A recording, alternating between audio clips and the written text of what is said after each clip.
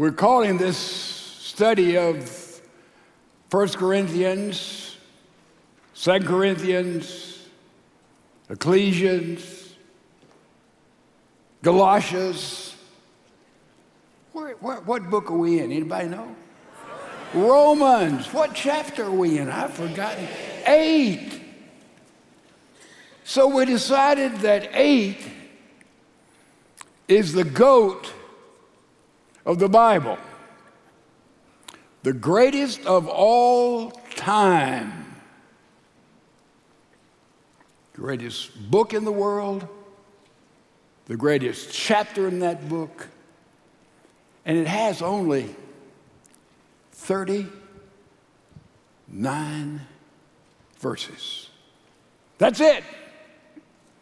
And if you and I could get just 39 verses and master them, understand them, we would have all the basic doctrines, fundamental principles of Christianity. 39 verses, that's all. Now, you don't just stumble into that. It takes concentration, it takes study, it takes the light of God speaking to you and speaking to me, but that's what we're doing. Now, if you miss a Sunday or two, you may be in the desert when you come back, but stay with it. Everybody who has their Bible, would you lift your Bible up? If you have your Bible, lift your Bible up. All right, that's better.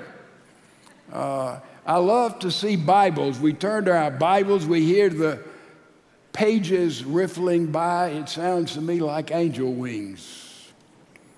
So you're going to need your Bibles here as we go through these 39 verses.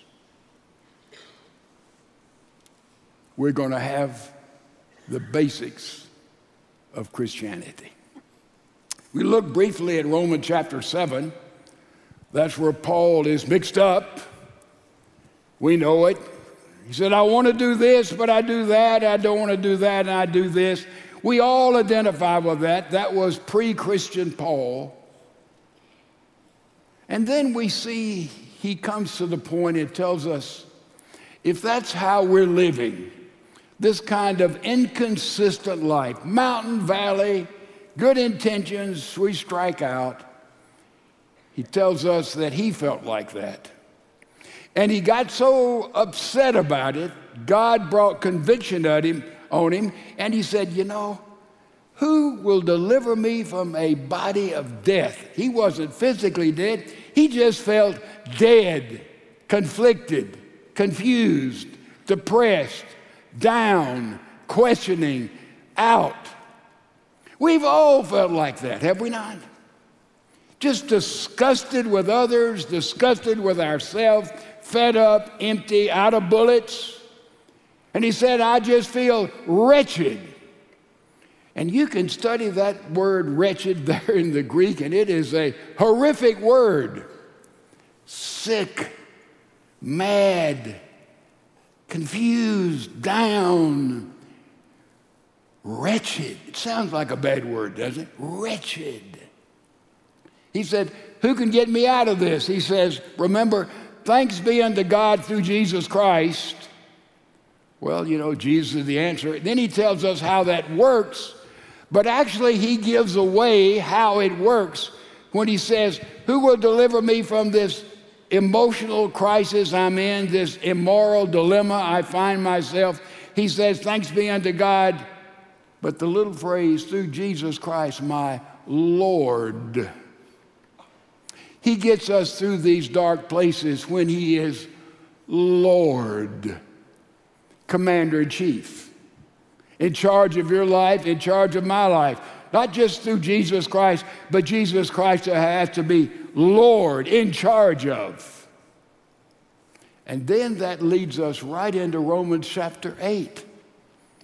We looked at the first verse. He said, even though that you've been messed up, you made a lot of wrong choices, a lot of decisions, you feel wretched about it, but he says, there is no condemnation.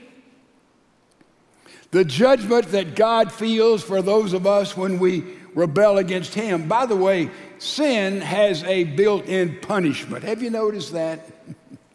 You know, there'll be a judgment day, undoubtedly, but yet when we disobey God and go against his law, his commandments, his way in which he calls us to live, it has a built-in kind of judgment. And he says, there's no condemnation to those who are, here we come again, in Christ Jesus. That's it. There's no condemnation if, we're going to see a lot of ifs in our study today, if we are really in Christ Jesus. He is Lord. We are in Christ Jesus. There's no condemnation. And then I tried to think of a sentence that summarizes all of this. It's an interesting sentence.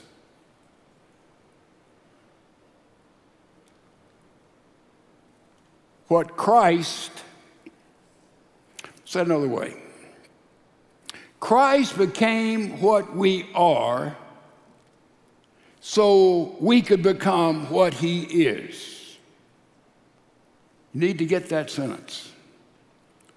Christ became what we are so we could become what he is. Say that. Christ became what we are so we could become what he is. You can take that simple English sentence and unpack it, and guess what? You've got all of Romans 8 and all of Christianity. You've got all the basic doctrines of our faith built into that, from justification, from sanctification, from propitiation to glorification. It's all built in, really. That one sentence. Say after me, what Christ became, what I am, so I could become what he is. Simple, isn't it? That's Christianity. That's what we're going to learn about.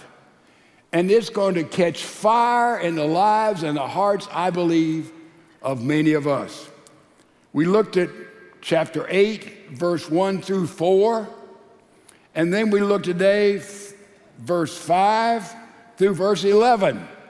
Whew, boy, that's a lot of verses. We've been handling just 2 or 3, fellow. Now we've got a whole herd of them. Look at verse 5, what it says. For those who are according to the flesh, sarx, set their minds on the things of the flesh, but those who are according to the Spirit, the things of the Spirit. We're talking about a mindset. You set your mind on the flesh, or you set your mind on the Spirit. Let me say up front, people get spooky when you talk about set your mind on the Spirit. Certainly there's a desire for all of us to have health, to have pleasures, to have means to live on, to have friends. And we have the idea, well, that's on the flesh. No, it's not. All of those things are okay, but if that totally defines your life and totally defines my life, that is flesh. But if in all of these things that are worthy, we have a whole new view of life and what life is all about, that is in the Spirit.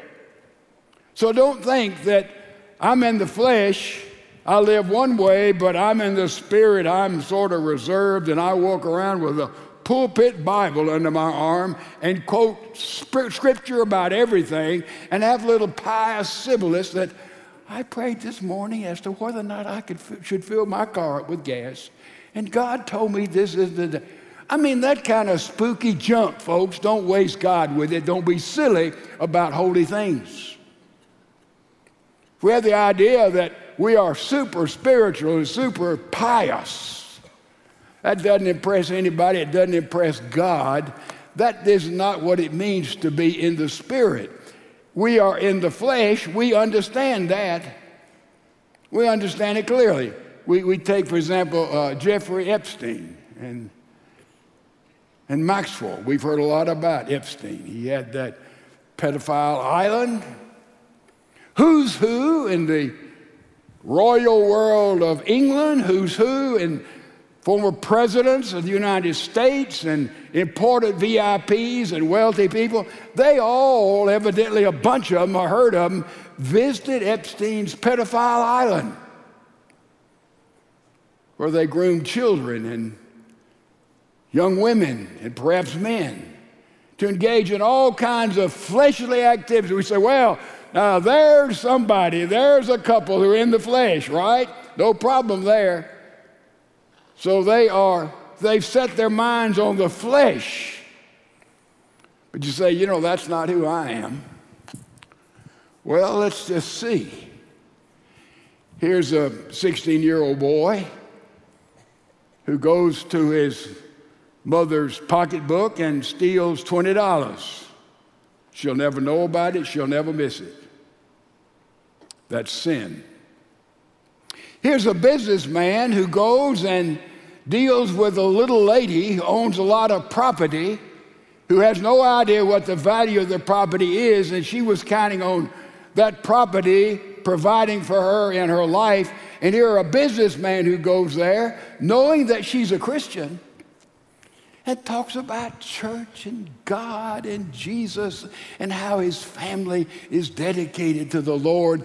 And she'd talked to other people trying to buy her land, and she didn't listen to them. But this person came with such a holy aroma about him, you know, just oozing with spiritual truth. And he negotiates a price for the land, and she sells it to him for about 1/7 of what the land was worthy of, what the land should get. That's not sin, that's iniquity. That's fleshly activity, folks. So a lot of people are geared on flesh, and a lot of people we trust are geared on the Spirit. And he tells us what a fleshlight looks like. Paul doesn't leave any doubt about it. Look at verse 5. He said, for those who are according to the flesh set their minds right on the things of the flesh.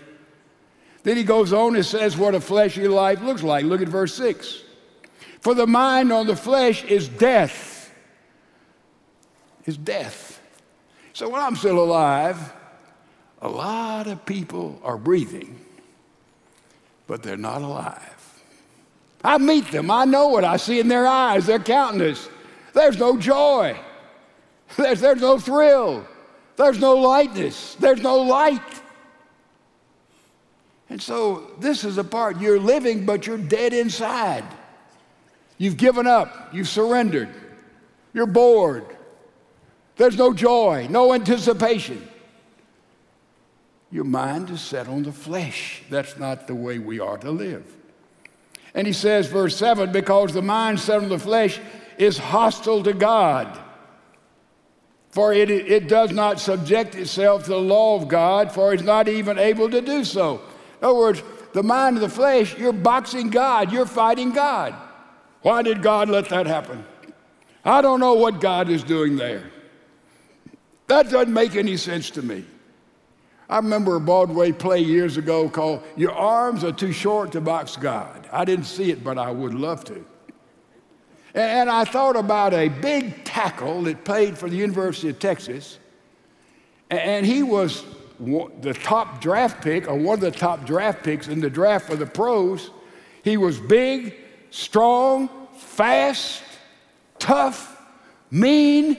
I mean, he had everything you want to be an outstanding professional football tackle, but he stayed just for a few years because they decided his arms were too short. Yeah, you can have it all and your arms can be too short. Like you can't box God because our arms are too short. He couldn't play in NFL very long, though he had everything you want in an athlete, because his arms were too short. He couldn't fend off. He couldn't handle those who would block him. Hostility to God. Are you angry at God, upset at God, think God doesn't know what he's doing? You can run this world better than... this is hostility to God. Sometimes it's subtle, sometimes it's overt. That's somebody who is got their mind set on the flesh. And then he says in verse 8, and those who are in the flesh cannot please God. You'll never know the smile of God on your life. You may become a billionaire, you may have everything the flesh can offer, but if you don't have the smile of God on your life, you have bottomed out on life. Biblical truth, living proof. Some have set their minds on the flesh. What do you think about when you've got nothing else to think about? When you wake up in the morning, what comes to your mind? Before you go to bed, go to sleep at night, what are you thinking about? Where does your mind go? On things of the flesh? Could be we could have our mind set solely on the flesh. Then he says, a mind set on the Spirit. He tells us what that is also. He said, the mind set on the Spirit, what does he have? Life and peace, verse 6. You're alive. You have peace with God. And then verse 9 is a pivotal verse. Now remember something. Remember, Romans chapter 8 tells us about the Holy Spirit and elaborates our understanding of the Holy Spirit, but primarily it's about eternal security. What is that? The fact that we know we're in God's family and nothing can separate from us from the Lord Jesus Christ. We're in his family, period, Selah, end of quotation, end of story. It's about eternal security. But also there is a problem here. You say, it shows that I am saved and salvaged in God's kingdom forever, but also it'll show us if we're not. If we're not.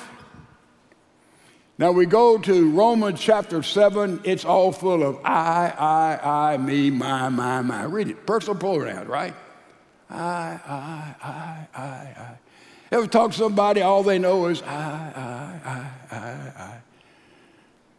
That's chapter 7. Paul's a mess. Chapter 8 is on the Holy Spirit. The personal pronoun is not mentioned one time. You know what takes place of the I we find in 7? In chapter 8, it's the Holy Spirit. It's the Spirit of God. And so now he tells us in verse 9 is a transitional verse. Look at it. It says, however, you are not in the flesh, but in the Spirit if, contingency, if, I'm in the Spirit. He tells us whether or not we are in the Spirit. See, this should give us assurance, or it ought to scare the living hell out of us. I'm using hell theologically. However, you are not in the flesh, but in the Spirit, if indeed the Spirit of God dwells in you, if the Holy Spirit has taken up residence in you. And if anyone does not have the Spirit of Christ, Holy Spirit, another name, he does not belong to him. If the Holy Spirit isn't dwelling in your life and in my life, we're not in Christ and Christ is not in us. If anyone does not have the Spirit, it does not belong to him. And then verse 10, if Christ is in you, though the body is dead because of sin, yet the Spirit is alive because of righteousness.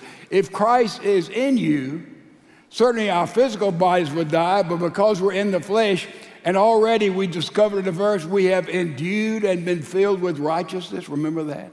We've been filled with righteousness. That's when Christ came within us. That goes back to our pivotal phrase we said. Christ became what we are so that we can become what he is. What does it take to get to heaven? We talked about it. Perfection. How's that working for you in your own fleshly activity?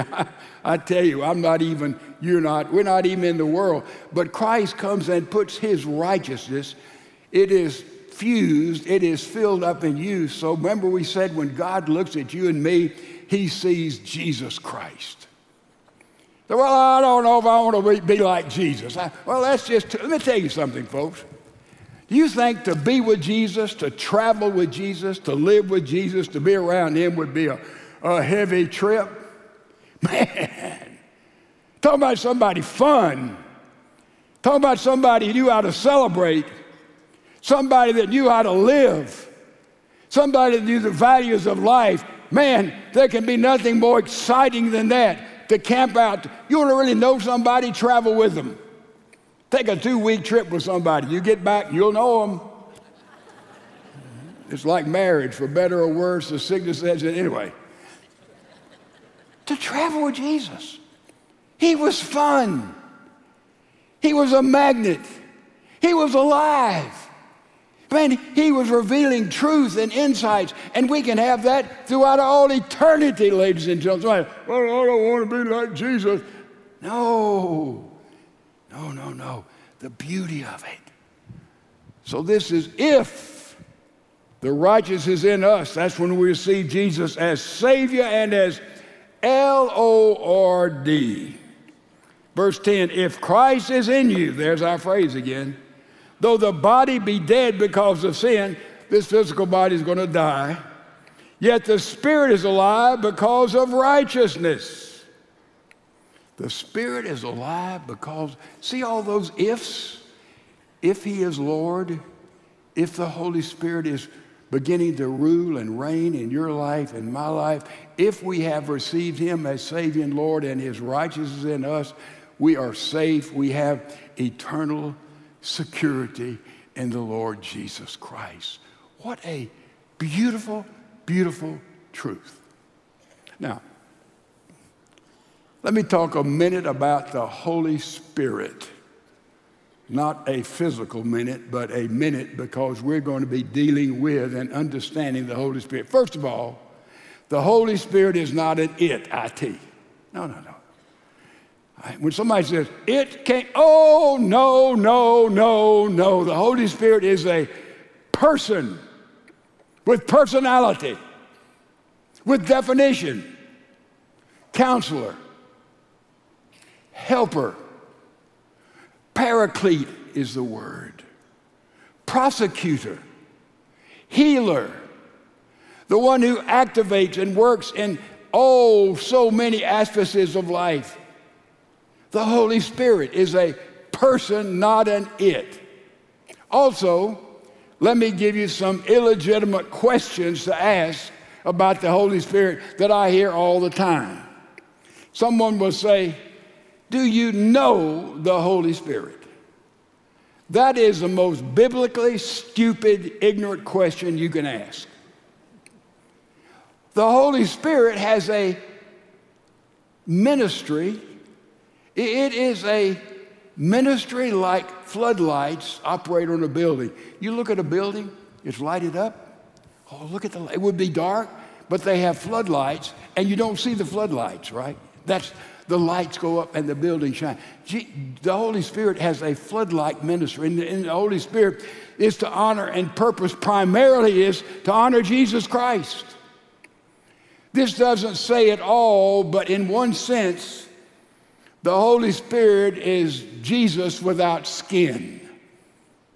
The Holy Spirit is to have a floodlight ministry in that the Holy Spirit lights the Lord Jesus Christ, elevates the Lord Jesus Christ.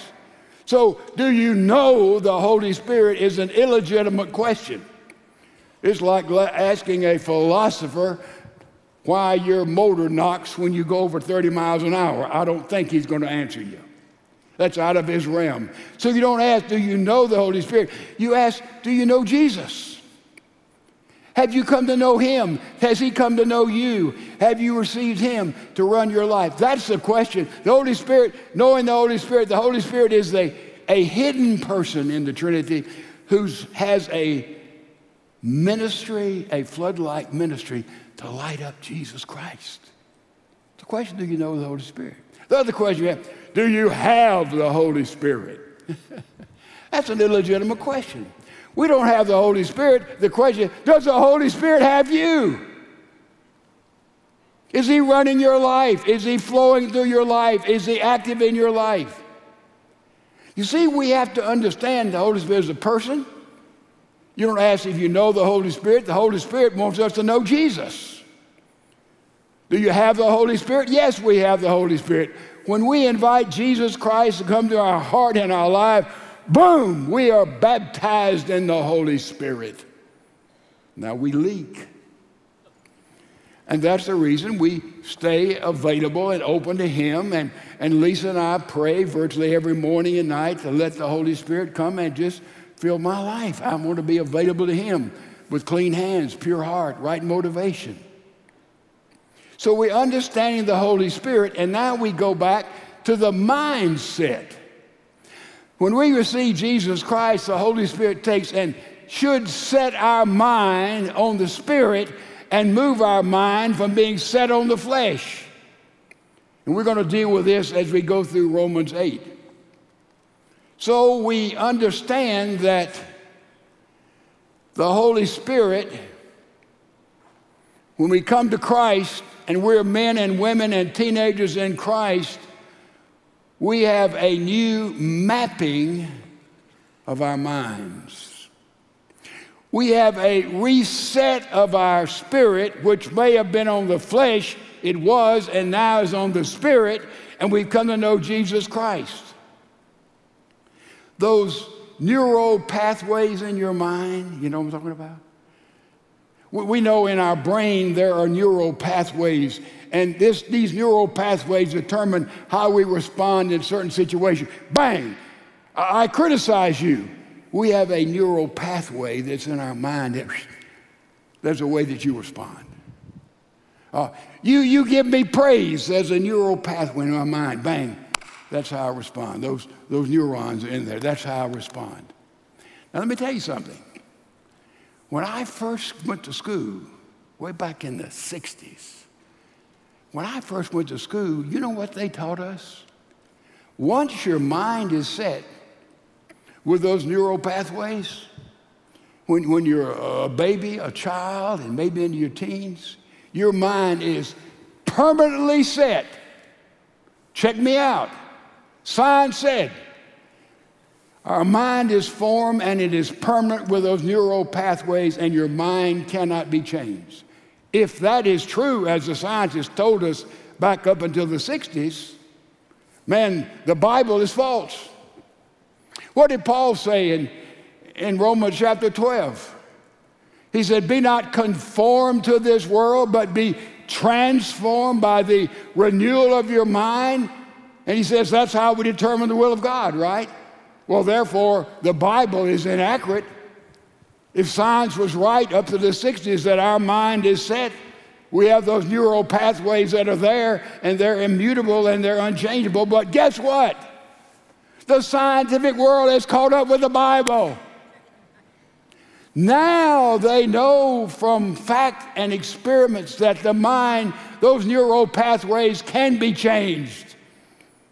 They can be redirected. Well, hello. God told us that a long time ago. We can be transformed. Our minds can be made new. How does that happen? It's the work of the Holy Spirit. We come to Jesus Christ. There are new neural pathways that are put there. Let me illustrate it simply.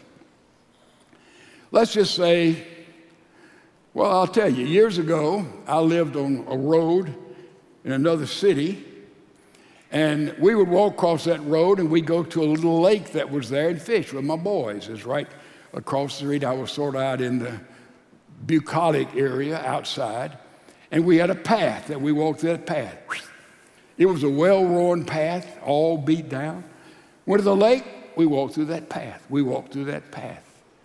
But let's just say for an illustration that that path began to decay and the ground under it wasn't new. And let's just say some moccasins began to bed itself around that path. Therefore, it's a good idea to take a new path, right? So we would have had to go through weeds and trees and so forth to beat a new path to the lake. We're changing that pathway. And we'd have to go for a long time on that new path to stamp down all the grass. At first it was different, and we had to build a new path to go to the lake to get all that beaten down. So that is the path we would take in going fishing, rather than the old path we would take that now was not safe. You see, that's a neural pathway. What causes these pathways in our mind? Knowledge, experience, and repetition, right? Knowledge, experience, and repetition. Therefore, when you are slandered, we respond a certain way. When we get angry at certain things, that's a neural pathway that is there, that is prescribed. If we change that path and go in a different direction, knowledge, experience, and repetition, and all of a sudden those neurons that are there in their path, they begin to be stomped down, and some of them they can come back alive. But what does it take to do that? Vascular cells. What do vascular cells do? The vascular cells have blood in them. So for those neurons, that old path to be changed or to have a new path in, you have to go not only with knowledge and experience and repetition, but also in the body. There has to be a change of those pathways, those neural pathways, as to how we think and how we respond. It has to have not only the neurons are changed, but also the vascular part comes in, because the vascular part contains blood. Contains blood. The blood of Jesus Christ. We receive him in our heart and our life. That is propitiation. We received him not only as Savior and as Lord. All of a sudden, those neural pathways are totally changed, and our lives are redirected, and our mind is not set on the flesh, our mind is set on the Spirit, and therefore we have a whole new view of life, joy and salvation and fun and pleasure and whatever we have a new view of life that God in Christ has given us. A new mindset. Boy, the beauty and the glory of what God can do in any person. You say, well, you can't teach an old dog new tricks. Yes, you can. Well, I can't be changed. Yes, we're changed. And we get this power from our last verse in the scripture. Don't miss it.